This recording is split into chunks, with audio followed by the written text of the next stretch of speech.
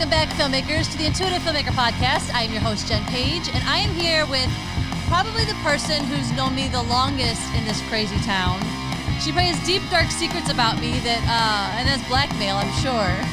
Laura Patrice Nadler, you are, not only are you an actor and a director, but you are the acting coach that I send everybody to. Anybody who comes to me and says, do you know a coach? Or if I don't think they're ready to perform and I say you need to coach, I always send them to you because you make your students dig, and make them be better actors. Why do you think that is? Well, first of all, I appreciate that. I appreciate the recognition, and I'm happy to do it, especially for you and your projects. There's some great acting coaches out there, but why do you think it's different with what you do? But I'm the best. I do believe that. I love that you can own that too. That's something I work on every day, is just owning that I'm good at what I do. Well, I don't own everything, but that I own. I do, because I see it happening. Why do I do that? Because I think, first of all, as a director myself, I would want to have performers like my students on any and every one of my projects. So why wouldn't I give them the tools? And, I do believe that every director speaks a different language. Some of them don't speak the language of actors at all. At all. And actors are sort of like, they're left with the daunting task of trying to figure out how to give them what they want or know what they're saying. And so I do expand that too, so the actors can sort of like take in what they're hearing and modify it so it makes sense. But as far as digging deep, I think that's why most actors want to act. Not all of them. There's plenty that come in and into my classes and they're just like, ooh, they last a very short period of time. They don't have I'm not going to say there's anything wrong with that. It's like what makes the world go round. There's some people, she's wonderful, Flo. She's making millions making a Progressive commercial. Right. I'm sure that for her, she started out as being an actor, and probably if she isn't anything dramatic, we don't even recognize her. Yeah. Because there's range, not every actor has extraordinary range, but you're always reaching for that. It's also more fun.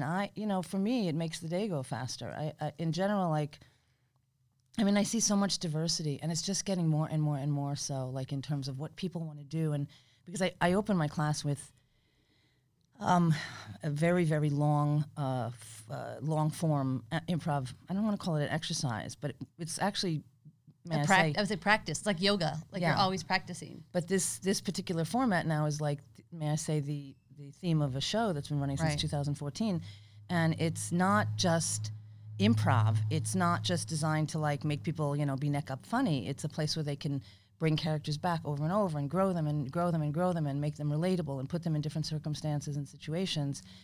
And, I see when I've gone to improv shows, I've watched they'll do something, and as soon as it gets a little bad, they just swipe it out. There's no survival skills in that. There's no depth in that. And I also don't believe that, people also, by nature, a lot of people are lazy. So if they can take an acting class and not have scripts, that's why they'll improv. If they can take an acting class and do cold reads and not have to memorize, they'll do that too. But nobody's won an Oscar doing that. Right. That's just not how it works. And the way I see it is and I see it happening more and more in my daily work, is that these people that I'm working with are coming closer and closer to center with wanting greatness. And that's inspiring to me. What is one of the things you really instill in your actors? No matter who they are, no matter how they act, are there certain techniques that you use? Well, techniques is something different than what I would instill. It's like what you just said. You said practice. It's like yoga. I've in the past, it doesn't happen anymore because the quality of people that are showing up, the way they're being referred to me, there's a general laziness. They don't want to read their full play. They don't want to read past what they're already working on. And I'm like, do you think that I don't know, De Niro didn't finish reading the script that Scorsese gave him, agreed to do the job, and then showed up on set? It doesn't work that way. Right. So it's to do the work, to enjoy it. Nowadays, there's a lot of other things that come into play because of all the tapes and how fast the turnaround is for everything. And a lot of times now it's do your research. You need to figure out how you fit into the story. And, now we have everything at our fingertips. When I was young, we had to if there was a word or something, we had to find a dictionary. Yep. And if we didn't have and if there was something in there that we didn't know about, we'd have to go to the library in the daytime when the library was open, go to the encyclopedias, pull down the right book, and hope the information was in there. Right. Now you could just Google it. So if I instill something, it's to be prepared and respect. A big part also, and you'll appreciate this, is I think that a big part of it is you have to respect the writer. You know, I mean, the writing is so important. I think it's like is that the right word? The trilogy. It's the acting, the writing, and then how you put the pieces together. And I guess that would be the director. As humble as I am, I don't want to take credit for any of that, but the writing is crucial. And I think that the most important thing you could do is read it. And honestly, my improv I've really started to discover more and more, it really is about script analysis. And script analysis is understanding what's happening, establishing something, and then expanding on that. Right. So if you're doing an improv and you just think you can be funny and silly and stupid and dirty and get the moment over with, and someone will forget that you just made a big mistake or faux pas in the middle of something that you said, that you established something earlier, people notice. Yeah. It's the same thing when you're looking at somebody's script. If you walk into an audition and the writer is sitting in the room and you haven't made like internal sense of even one detail, they'll know. I think that even as the director in the room, we know. Like we really want somebody who's come in, and even if you're making really odd choices, we'd rather you make these odd choices and let us redirect because we feel like you've put the work in. Well, you're possibly maybe an exception. I mean, I think and I will say this, there's a little bit of fear, I think, you know, even in the casting arena, they're afraid to make a mistake. So they don't want to refer somebody on who might have made an interesting choice sometimes. And then there's the anomalies. I mean, I see it happen all the time. You know, people will make a statement like, you will never get a pilot in pilot season if you've never worked before. Then how do you start working? Right. And then you'll go in and you'll blow their mind. Just the other day, one of my students, he went in on an audition, and he typically plays gangbangers. He went in on this one role as a gangbanger, and and the next day he got a call to come in for a series regular role in a comedy. Wow. And it's very specific to him, but I just don't think that, you know, then there's an awareness now elevated by his team and by that casting office and everybody, and they go, we can take a chance. But a lot of people are afraid to do that, I think. And I think as directors, yeah, you should, you know, but you're not always in the room in the initial, you know, us filmmakers who are doing it independently, who really want to be hands-on, we'll want to be in every casting session. We don't want a casting director to eliminate people that we might be interested in. Right. But at some point, we do have to turn those reins over and then trust that we've said enough about what we're looking for and that they'll deliver that. And if not, we'll see it in the next round. But it's, you know, it's important to show up. And you're right. You're absolutely. If you know what you want as a director, I mean, you've read the script, hopefully, and you know. But listen, you know what? We're working in, and this is, I think, important advice all around, is that there is a growing mentality that because you have a camera, you can be a director. Right. And that's not true. You know, preparation for the director is crucially important. I never, ever want to embark upon a project where I don't allow or have some opportunity for rehearsal, or I have flexible enough actors that'll do it on their own. And, you know, the goal, and I know this from talking to actors intimately as a coach, they want immersion, and they don't get that on television. It's like you have to go in and deliver what you delivered on that audition. At the audition, you have to show up and do that on the job because there's not a lot of people manipulating your performance. And in film, sometimes, you know, there's no time. But just the mentality of wanting to shoot like, I don't know, 20 pages a day now is just, it's like abuse. It is. It's abuse. Well, and most of our audience is indie filmmakers, and they've probably made a few films, maybe a few features, are ready to transition into the bigger upper echelon of things. So they know what they're up against and the beasts are up against. I would love to hear some of your advice as an indie director who has done these crazy shoots. How do you prep your actors for that kind of shoot? Well, I mean, fortunately, I've had the good fortune of using a lot of my own students, and so you've been prepping them for years. I've been prepping them for years.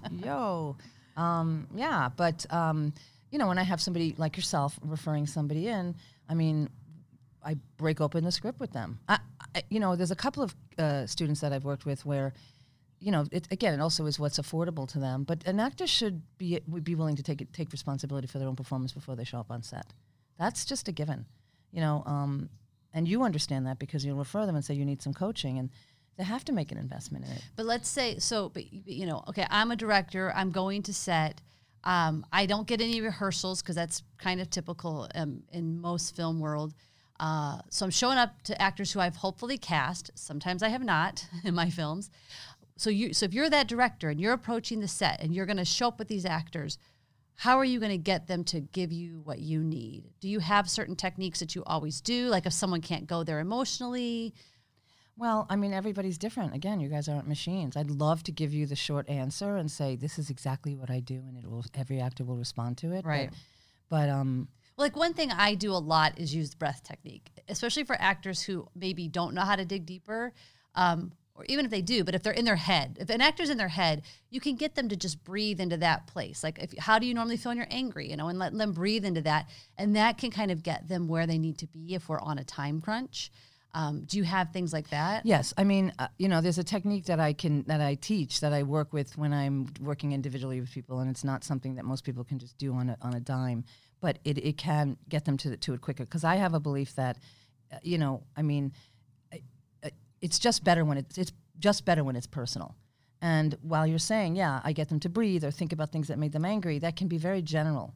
So one of the things I definitely recommend is that they are, if they're in their head over something, it's very personal what I do. I mean, when I'm stepping to an actor, I will look them straight in the eye and we will discuss, and I will sometimes ask them to reveal some deep, dark secrets, but I can lead them down that path. And as a director, yeah, you do want to get better and better at communicating or seeing deep into like what might be the question. So for example, if an actor has to be extremely angry, yes, we would, give them time, not a ton, but some time to like get to that moment. And, method is very helpful for that too, but that's very time consuming. People do it for years before they can figure out how to, what their effective trigger is and blah, blah, blah. But if you're on set and you're in a crunch, it really is about, also easing their pain and then letting them know that they can take the risk and it's okay. I mean, a lot of times people are afraid. Yeah. They're afraid they're going to look stupid. One of the biggest things I always do is tell actors, you have to trust me that I'm going to tell you if you are not doing a good performance, right? And if you're too big or anything. So go there, and also I'm going to give you all the time I can.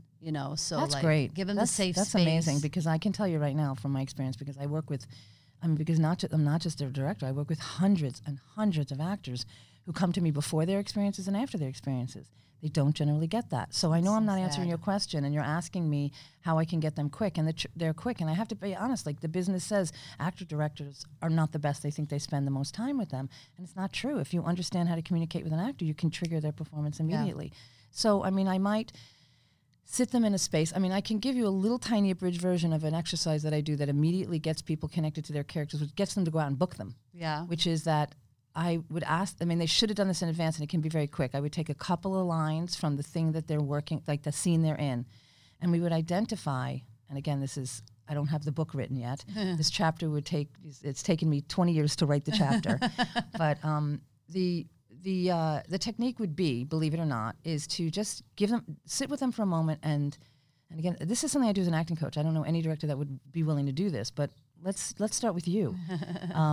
That if we break down the lines, like the very first line that they're saying, to identify who that character is from a positive place. And I know that sounds crazy because most people identify the characters as negative, and they love to play the negative characters because they're evil and they're interesting. Right. But one of the character building processes that I do is we write the list or the ingredients of who that character is, and we base it specifically on every single line that they say. Because I ask people this question when I coach them. It's a weird question. I never get the right answer for like 10 minutes. I start miming and gesturing like things coming out of my mouth. I say, when you meet somebody for the first time and they're talking to you, what tells you about them? Yeah, what's the answer? Well, for me, I would say it's partly what they say. That's it. That's the answer. Yeah. Wait. Let me tell you why. That's it. Because they'll tell me their essence, their voice, their sound, their tone, their body language, their eye contact. And I'll say, yes, all of those things are relevant. I can't even believe you just did that, because literally since social media... Well, I'm a judgmental asshole. No, but it doesn't matter. So most people, it takes... So I ask the question because I want them to get the answer without me having to give it to them, because you give something to somebody, they take it for granted. Right. So when you make them work for that answer, and what I'm trying to say is, just simplify it. The answer is, when you ask somebody, when you meet somebody for the first time and they're talking to you, and I literally am mouthing, I'm like, and they're talking to you, what tells you about them? And then finally, a few of them, I would say probably in 10 years, maybe 5 people have answered it on the first try. It's crazy. And the answer is simply what they say. And the reason I ask them to reflect on that is because then I pick up the script and I go, you do not have essence, tone, body language, eye contact, breath. You don't have any of that in a script. What you have is what they say. And so if, and generally, and this is, I know the mindset of an actor, I work with hundreds of them a week. The mindset of an actor is that you've got a general idea of who the character is based on the sides that you have. Now, when you have the whole script, you have a lot more information, but they're still kind of generalizing it. So I say, let's break it down line for line. So if the first line is, I don't know what you want me to say, how do we get, and we need positive words. How do we get positive words out of that? Instead of just finding an attitude of it, say, I don't know what you want me to say, figure out why you're saying that, for what reason, and why you're saying it, and for what reason, which is, I don't know what you want me to say, means that you're determined, focused, committed, hopeful, all positive things. It's so weird that you go from it's interesting. All positive. It's great that you go from All a positive positive. place. I would wonder if any directors watching actually do that. I don't think I've ever had them, even if it's a positive character, like I don't think I've ever thought, let's come from a positive place. 100% of the time. I created this worksheet because I used to scribble on a piece of paper, and this is this part, and this is this part.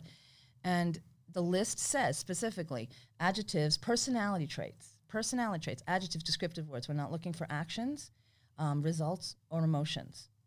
Because when you know who you are, you will take the action that will result in that emotion. It's just automatic. When we look at a person in a fight, in a scene, we look and we go, I want to go in there and fight with them. And it's like, no, that's not what you want to do. And if you come from a positive and you're going to, I'm going to go in there, I'm going to yell at it, scream and punch him in the stomach, turn around, stomp my feet and walk out and slam the door. That's what you might say you feel like doing. But really at the core, the motivating factor is that you want to find out why he did what he did. Mm-hmm. And that's coming from devotion, commitment, hopefulness, love, passion, endurance, strength. An acting coach or a director, you really have to be the person that your actor relies on. They have to know that if they're feeling nervous or disgruntled or whatever whatever's going on in their life, they have to know that they can count on you to get them where they need to be. Yeah, I think as a director, the advice I would give any director, new director, or even director who's been doing it for a while is listen to what the actor has to say. Let's face it, there's a lot of, what do they call them, jerk actors out there. Don't hire them, and sometimes those jerk actors are just really they're struggling. They've got problems with confidence or whatever it is, so they're acting out another way. I agree, but I don't think they should be on set at that point. I do agree because with that. I know enough actors. But sometimes you get stuck with people who are like, oh, this is a YouTuber, has all these followers, or this is whatever. Okay, I've got a whole opinion on that, but we'll get into that after. Well, the point is though, like, often we directors get put with casts that we don't have a choice over. If you're directing television, you're probably gonna have a cast that you've, for the most part, had no control over, and a lot of times those cast people don't want to be directed because they have too much neuroses about it. It's not that they don't want to be directed, because actors love to get direction. Yeah. So when you're running up against that, sometimes you have to go, okay, do your thing, but sometimes you have to go, you know what? Let me try to word this in a way that doesn't sound like direction. I think that the most important thing is to just dissolve the separation between you and that actor. I think the only way to do that is to really, and you can totally disarm somebody, and it's not manipulation, is to somehow, what is your special thing? What's your forte? How can you create a moment with them where you let them know that they can tell you what they're thinking? Listen, I had a student that was on a series, and he had no direction, and it was frustrating to him, and that's why he felt like television was just not his thing, because he loves to be directed, not because he's insecure and he needs to hear it. He just likes to move. He comes in sometimes just to run a 4-page scene for 2.5 hours, just to get it and do it again. And I'm like, you can send this in. He's like, I know. This is fun. I want to keep doing it. Because he doesn't get that on television. He had this series, and one of the directors came in and started giving him direction. And his father in the series said to him, you don't have to listen to him. Oh my gosh. And he said, no, but I would like to have some insight. I would like to know more. And the truth is, the leads on television are so used to not getting direction. But mostly they just get blocking notes. Yeah. But you should hope by the time they have a series that they, isn't there a saying, like Morgan Freeman said, he was working on something, and the director, I don't know who the director was, but they said something to him like, well, the way I see it, he said, but who cares how you see it? Something like that, this is how I see it. And I'm doing this job. Yeah. I don't think everybody's earned that. I do think that people still need insight. So, to help any director who's working with an actor like Jen, you're right. You said they want direction. You know, it's a weird world. It used to be if you got a like a redirect in an in an audition, you thought you did something wrong. Right. And I have to constantly convince people that no, if they did not like you, they'd say thank you. Goodbye. They don't exactly. need to waste any time trying to see if you can do it another way. So if they're giving you anything, it's because they're interested in some way. And, you know, so most people that I'm working with, they welcome it. But it also doesn't mean that they did it wrong if they didn't get a redirect. It just means, you know, we'll think about it and we'll let you know later. I have pretty much like a 90% callback ratio for most of my students. So they make choices, and even if it's not 100% right, I'll get a note later. But I have seen so many of your students go from like complete unknowns, no credits, to series regulars. It's insane. Yeah, it's really fun and exciting. It is exciting. And most of them are on the other side of like their third or fourth series. So that's the other thing too, is that, you know, the confidence weighs on these people if they think that they, you know, this is their break or this is the only opportunity. And you know what? That series is going to end and they're going to be out there looking again. Just like us. Yeah. You know, we're always looking for that next job. I'm going to hand you these cards. Yeah. You're going to shuffle them until you decide you want to stop, and then you're going to pick one. What did you get? Patience. Patience. Should I read it out loud? Well, no, I don't want you to read. What I want you to do is tell me what comes to mind when you hear the word patience. What's the first thing that popped in your mind? It seems so fitting for what we're talking about and who you are. What pops into my mind with patience is two things, and they're duality, like the duality of that. Like I feel like I'm impatient and very patient. My impatience is that I am impatient and frustrated with the certain things that actors have to deal with, and we as directors, and the obstacles and all the things that are falling in front of us. And I'm impatient. Sometimes I feel like I want to give up. Where actors are concerned, I have enormous patience. I don't have patience if they can't figure out how to put a prop away or fold a screen and stick it in the right place when I show them over and over, and why people think they can leave things all over the studio and not pick it. Like, who do they think is picking it up? Like, I'm impatient. But when they're up there and they're crying or their heart is on the floor, they're really connecting. And, you know, you wouldn't believe how many actors will, like, cry through their performances and go, I'm sorry, and like start apologizing for it. Yeah. And I'm like, why are you apologizing? Did you not just look at, you know, Susie who was crying and think, I want to do that, and now you're doing it and you think you have to apologize? I have the patience. I mean, not just patience, but like the what's the word? Like I'm in awe of people who are willing to like expose their I will say, knowing broken you, hearts. working with you as both an actor and seeing you as a director on sets and in your class and all that stuff, there's you and I are very similar in the patience department. We're very, because it comes down, like you said, they don't put their props away. We're very impatient with incompetence or people who aren't putting in who seem to not give a crap. Right. So like if you have an actor who's just like doesn't seem to care, there's no patience for it. But if you see an actor, even if they're the worst actor you've ever come up against and they're terrible, you have so much patience to groom them into something amazing. I have enormous respect for people If they're who working. even try to do this. Yes. And I've had people, I mean, listen, I probably shouldn't say his name, but we have a running joke. He's working at a pretty high level right now, and he was a magnificent, and still is a magnificent dancer. And he came to me with no acting experience at all.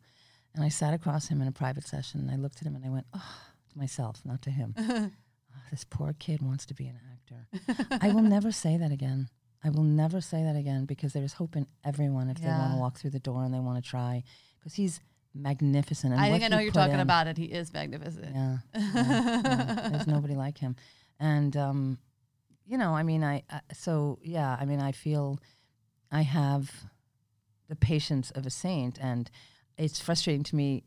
Yeah, I'm impatient with people who think I'm not patient, because it's like, I'm not going to wait around all day. I don't have patience if you won't read your script. I don't have patience if you won't answer your calls, check your emails, and be sure, because there's still the business side of it. Right. An actor still has to behave professionally. How, you know, and I know that immediately when I put somebody in a show, like, if these are the criterion, you have to do a certain amount of this and a certain amount of that, and you have to respond to this and tell us about that, and get your headshots ready. And you fundamentally can't do these basic stupid things. But what I want to ask you about patience, because since I know you so personally, how is your as far as like your personal space, because you don't have a lot of personal space. You're always working.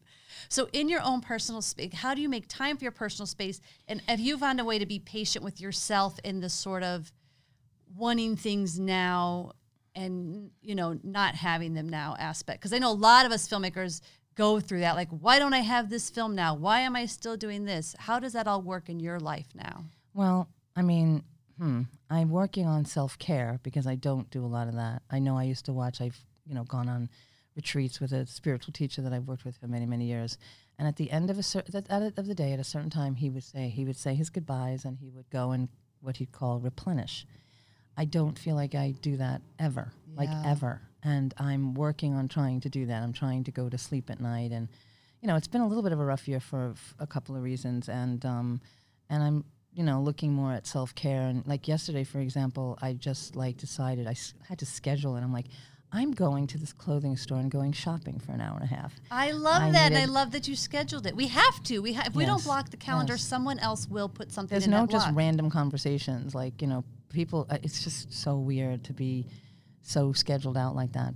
I love my work, and I recently had a personal loss, and I thought, I'm not going to teach for however. And the first thing I did the very next day was walk into the studio and teach, because I said, how am I benefiting myself by not doing this thing that I really, really love? What I did probably neglect a little bit was, some correspondence, and, because you always have to do the backup work to keep the front work moving. And, at this point, I feel like at the end of the day, the world is going to still keep spinning, whether I get to it or not. But I think the thing is to have more than one thing that you love. And a long time ago, we had to be single-minded about everything. In fact, actors weren't respected as actors if they were producing, because it looked like, oh, that's a vanity project and he can't get work. And it's not true. People are multi-talented. I cannot let you out of here without doing our intuitive filmmaker if questions. So, if you had to quit showbiz altogether, what would you do? Oh my God. Since your whole life is showbiz. I know. I mean, honestly, this just is the first thing that pops into my mind. I have no idea how I would actually survive in the wilderness. But you would live in the wilderness? I would just pack a backpack and I would just do nothing. Nothing and something. I love nature. I never get to see it. I love the water. I love the forest. I love fire. I might live off the land. I have to figure out who I'd want to do that with, though, because it would be somewhat isolated. I would want to do nothing. I mean, I'm not going to paint. I'm not going to do nails. Well, it makes sense though, because you're doing so much that it's almost like a dream to do nothing. When you have that one day where you're like, which doesn't really happen, but you're like, I have one day where I have nothing scheduled. I have nothing scheduled, but I have 455,827,000 things that I have to do anyway. Yeah. And then there are those days when I don't do that, and I actually get mad at myself. I'm like, and my assistant Raven Show, he says to me, "You're never going to finish everything ever." Yeah. Ever. Because I look at these lists of things I have to do, and I feel like at the end of every day, I feel like I haven't accomplished anything because it's not clean. Yeah. That's why I'll have to show you how I do my list, because that used to be my problem, and now it at least is clean, even though some things are being moved. If you actually move them, if you could do only one genre of film, what would you do? One genre, probably like gritty, human interest dramas. Yeah, I could see you doing that because everything's so character driven. You want to dig. Although I kind of thought you were going to say comedy, because I love you're comedy. So good at it. Yeah, no, I know. You know what? Like, you yourself as an actor, it's my favorite thing to shove you in. His roles is just being comedic. I love comedy. I think comedy's great, but I think when shooting, if I'm directing, or at least something like, it just needs to be character driven, like a human story. I'm not interested in sci-fi, and I know a lot of people love that. I'm not interested in horror at all. Right. I like comedy a lot, but I think oddly, in certain ways, I think it translates better live. And so if I'm going to do film, it's going to be just something where the story matters, and not necessarily based on fact, but something moving. I like to cry. Yeah, I do. I like to cry. I mean, at movies. No, of course, of course. If you could work with any actor or actress on your next project besides your students, because obviously that's always your go-to favorites. I mean, listen, a lot of them are established actors. Why wouldn't I want to work with them? God, I don't know. I really, you know what, I should narrow these things down, but I don't. Like for a really long time ago, like top of my list, believe it or not, was Christopher Walken. I just love him. I think he's so unique and weird. But I mean, there's so many now because there's so much content everywhere. Lead me. I mean, why not? We'll just say Christopher Walken. That's the one that's coming up. But that comes up because it always came up, and I thought Bradley Cooper was like freaking amazing in Stars Born. yeah, I'm having a break. Yeah, like I'm seeing that moment. I would marry him even though he was dysfunctional. I thought he was wonderful, and I was not a huge fan. Not a fan of his, but I wasn't a huge fan. The fact that he could pull that performance out of himself while directing, like while also keeping eyes on it, was pretty amazing to me. Women, let me think, who breaks my heart? I mean, I love Julianne Moore. I love. I could see Julianne Moore is definitely your kind of actor for sure. Like, there's nothing she doesn't dig deep into. That's great. Yeah. There's more. There's a lot. Oh, I'm sure. But if you could tell your younger self one thing. There's also a lot I'd like to say to her. Let's sit down. I would Let's have a probably say to conversation. her, be patient. Because I think I spent some time spinning wheels. And even though I'm doing great things and people, you know, I'm surrounding myself with amazing people, and that's just happening naturally all the time now.